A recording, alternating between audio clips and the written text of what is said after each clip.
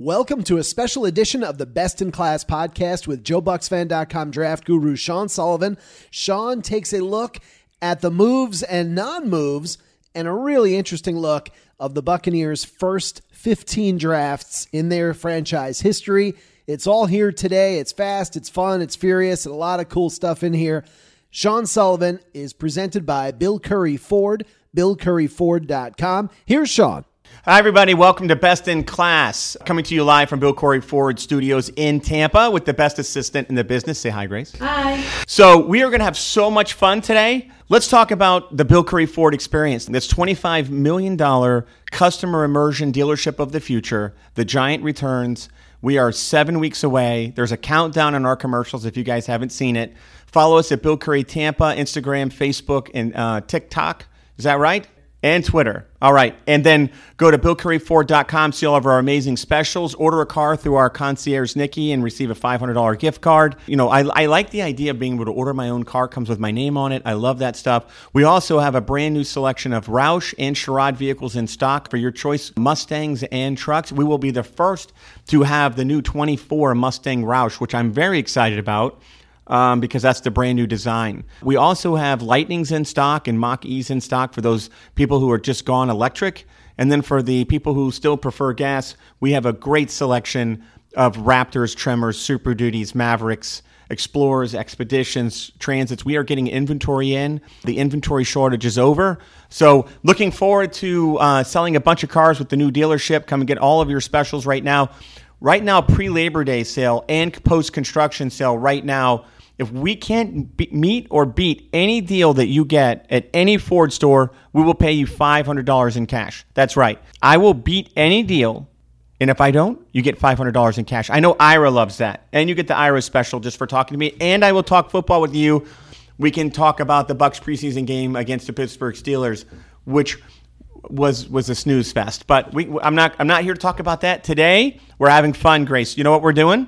We are going to go through the worst Bucs draft picks in the 1970s and the 1980s. So we're going to go all the way up to 1990 because we're going to do this in sections because there's so much stuff to talk about that's so ridiculous and funny. And I think that people are going to really enjoy this. And right now, this is the reason why I haven't been doing my podcast as frequently is just because of the construction has just weighed heavily on me, as well as my traveling schedule. It has been the hardest part of my life the last 60 days, professional life.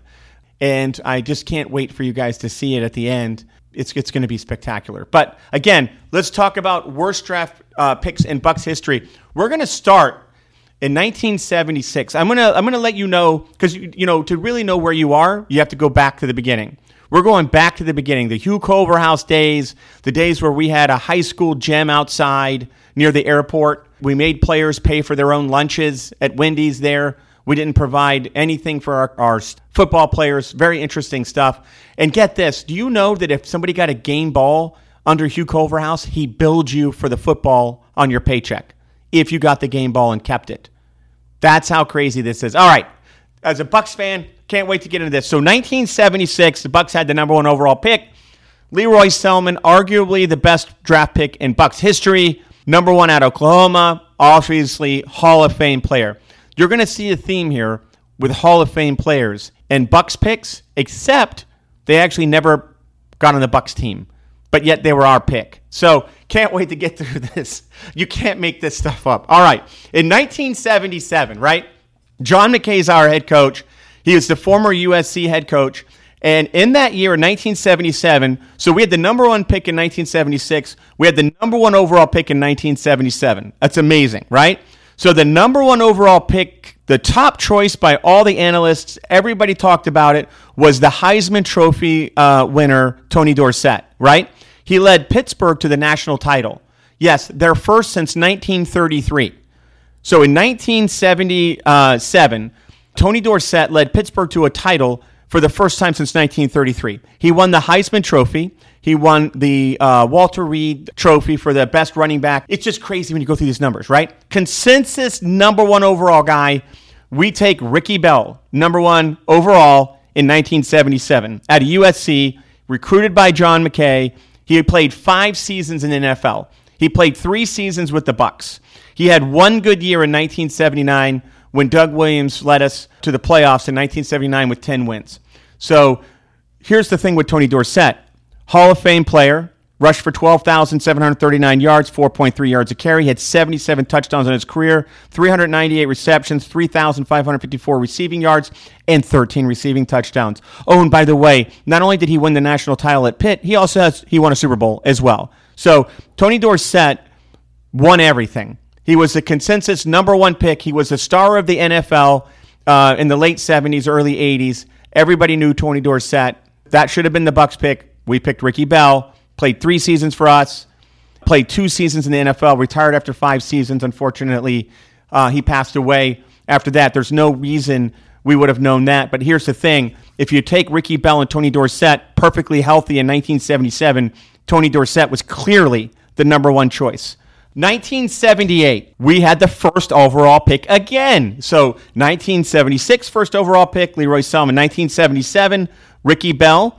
1978, we traded the first overall pick to the Oilers. That pick became Hall of Fame running back Earl Campbell in 1978. Again, Hall of Fame, Tony Dorsett, we didn't get him. Hall of Fame, Earl Campbell, we didn't get him. That pick became Jimmy Giles, which was obviously a Bucs legend, and Doug Williams, who played for the Bucs for 4 years. So that pick, the number one overall pick, became Earl Campbell. The Buccaneers got Jimmy Giles and Doug Williams. I can't argue with Jimmy Giles and Doug Williams, but I will tell you that neither one of them is Earl Campbell, a household name in NFL football. In 1979, we traded the 4th overall pick to Chicago for a hurt defensive end named Wally Chambers. So we traded the 4th overall pick to Chicago for a 5-year player in Wally Chambers coming off a severe knee injury. And that pick became Hall of Fame Dan Hampton, defensive tackle. Wally Chambers, by the way, only played in 5 games for the Bucs before retiring. 5 games. The 4th overall pick played 5 games with us and then retired. That pick became Dan Hampton, defensive tackle, Hall of Famer. So let me get this straight. 1977, we missed Tony Dorsett, Hall of Famer, which was a unanimous number 1 overall pick. 1978, we traded the number 1 overall pick. That became Earl Campbell, Hall of Famer. 1979, we traded our first-round draft pick again, and we lost out on Hall of Fame player Dan Hampton. You cannot make this up. Okay, now we're going to get into some silly stuff, right? In 1982, the Bucs had a top pick, obviously. I believe it was pick number 6. And basically, we had a card, and we sent somebody to New York. And on the card, we wrote down a couple of players. We wrote down Booker Reese, and we wrote down Sean Farrell. And on that card, it said, okay, we really want Booker Reese, because Wayne Fonts was our defensive coordinator at the time, and he wanted Booker Reese, which is like a 6'6" defensive end, and he loved his size, right? Sean Farrell was an offensive guard that was liked a lot by the Bucs offensive line coach at the time. So the draft happens. In the first round, the pick comes down. The Buccaneers general manager calls his guy up in New York and says, we want to take Booker Reese. And he can't hear him because the phone that he's on, there's a bunch of crowd noise and everything going on in the back. And he's like, I'm sorry, I can't hear you. And the pick is almost in. So this guy, with the general manager saying, we want Booker Reese, this guy turns in a card for Sean Farrell because apparently we can't get a phone where we can hear somebody talk. You cannot make this up, Bucs fans. So we basically draft Sean Farrell, who, by the way, played 11 seasons in the NFL. He only played 4 seasons with the Bucs, but he made the Pro Bowl several times.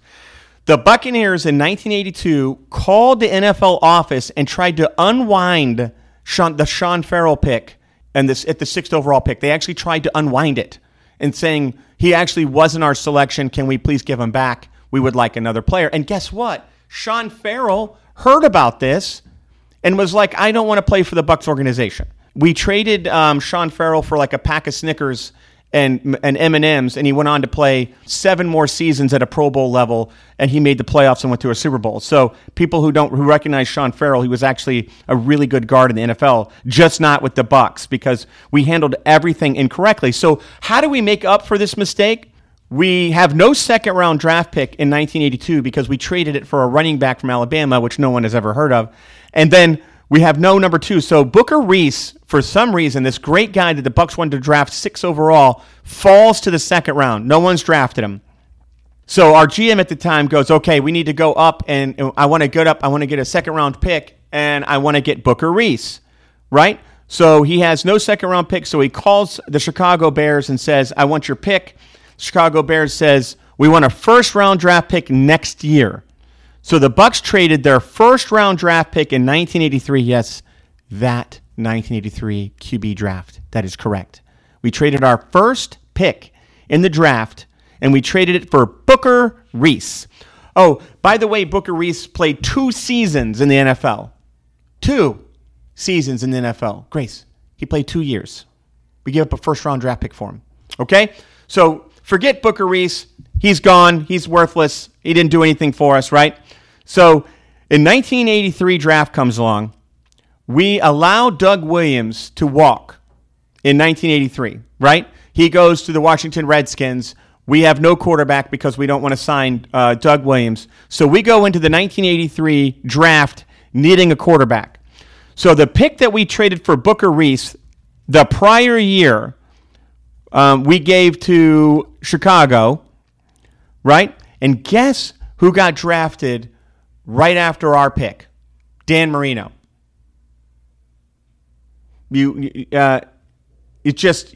It's unbelievable. Hall of Fame, Dan Marino. Like I was like researching this, and I'm like, I kind of had an outline. But when you actually get into it, let Doug Williams walk. You didn't draft Dan Marino because you traded your number 1 pick for Booker Reese. These are all reasons why we lost for 16 consecutive seasons, 14 consecutive seasons. These are those kinds of decisions that don't make any sense. So then when we miss on Dan Marino, we still need a quarterback. So we trade our 1984 first-round draft pick. Now remember, guys, we're winning 2 games a year. These are top picks. These are top 5 picks, top 3 picks, top 2 picks. We trade another first-round draft pick to the Bengals for Jack Thompson. And guess how many seasons Jack Thompson played for the Bucs as their starting quarterback? He won a total of 4 games. He played in 2 seasons and then retired from the NFL and went to sell insurance in Seattle. You can't make this up, Bucs fans. Okay? So we lost not only did we lose Dan Marino in 1983, we could have drafted him. We needed a quarterback. We let Doug Williams walk. Dan Marino fell in the draft. He fell right to the Buccaneers pick, and we missed him. Okay? So then to make up for it, we trade our 1984 first overall pick to Bengals for a backup quarterback who played 2 seasons and won 4 games for us. 1984, that traded pick for the Bengals became Irving Fryer. Anybody ring a bell? Perennial Pro Bowler. Irving Fryer played 14 seasons, went to a Super Bowl with the Pats. Yeah, that guy. That's who that pick became. So that's pretty amazing. 1986, we had the first overall pick again. You want to know why? Because we traded all of our picks away for guys that didn't help our team. We draft Bo Jackson. Bo Jackson says, I'm not playing for Hugh Culverhouse, right? So everybody knows the story. He never played for us. He goes back in the draft. The Buccaneers got nothing for that first overall pick. Nothing. Bo Jackson goes on to be a perennial Pro Bowler for the Raiders. 1987, we had the number 1 overall pick again. Surprise! We draft Vinny Testaverde. Testaverde's one of my favorite players. I'm not going to knock him. The Buccaneers were awful when he was drafted. He went on to play and pass for 44,000 yards in the NFL. It's just crazy the kind of career Vinny had. And I'm not going to put Vinny as one of the worst overall picks, but I put him on there because he's another number 1 overall pick that we didn't sign to a second contract. This goes back to what Lee DeKemper talks about all the time. We don't sign anybody. It's insane. 1989, Broderick Thomas, linebacker, 6th overall, was a bust at linebacker, unfortunately. 1989. 1990 brings us Keith McCants, 4th overall out of Alabama. We drafted him with a knee injury, knowing that he had a knee injury, and guess who we passed up? Hall of Famer Junior Seau was drafted right after Keith McCants and was the highest rated player on the board, Junior Seau. Again, so this summing up, guys, from 1976 to 1990, we drafted Leroy Selman, correct pick.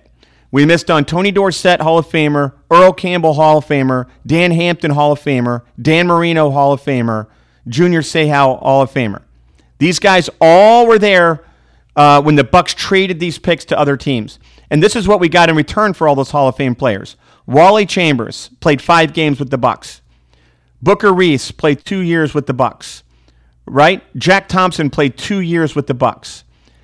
That's what we got, and we missed out on basically an all-perennial decade team of players. I'm going to sum up from 1976 to 1990 what I think is a Bucs fan. I think these trades were not made because we had bad football people. I just don't believe that Wayne Fontes didn't know football. I don't believe that John McKay didn't know football. It was a conversation I'd love to have with Rich McKay. I think these were all cost-cutting moves from Hugh Culverhouse. I think that he didn't want to sign these people to these contracts, and we drafted players that we knew we could sign. So Junior Seau, I did the research, hard sign when he was drafted. He actually held out. Dan Marino was guaranteed a bunch of money coming out. Dan Hampton, another one. Earl Campbell signed the largest contract at the time for running back. So when you look at that, again, Tony Dorsett had a signing bonus of $1.2 million, which at that time in 1977 was a huge, huge deal. Hugh Culverhouse was not going to pay that. This is a debacle from how this franchise started. I had so much fun putting this together. So I have 1991 to 2000 is my next decade that we're going to do in the worst draft Buck picks. Please catch me at bestinclass@BillCurryFord.com. Please send me who you think your worst draft picks are from 1976 to 1990. I will bring it up on the next podcast and have some fun with it. I hope you had some fun listening to this because some of this stuff, it's just crazy. And not to mention the fact that all of this is why we were in a high school gymnasium outside in the sun. You guys realize they lifted weights outside in this heat. It's just insane. We charged people for game balls on their paycheck. We didn't pay for lunch. Our players had to pack their own lunch or go to Wendy's, which was right next to $1 at the time. They'd all go through the Wendy's drive-through. So there's stories of the Wendy's people talking about the players going through in their shells with their hands taped, going through the drive-through just to get food and drinks for the Bucs. And so, again, I don't know what kind of nutrition plan we had back then, but I'm sure it was cigarettes, Wendy's, and beer. I don't think it was anything really good. Please, again, share this podcast with your friends. I hope you guys enjoyed it. Hope you guys had a laugh. I will see you guys soon. We have a lot of stuff coming up with Joe Bucs Fan. We have the season starting, which I can't start to break down rookies, which I'm going to be very excited to do. Please follow us at Bill Curry Tampa, Instagram, Facebook, Twitter, and TikTok. Yeah, I love it when I say TikTok. She loves that. And then please visit us at BillCurryForward.com for all the latest specials that we have going on. I'll see you guys next time. I hope you guys are loving football. I'm so glad it's starting. See you guys next time.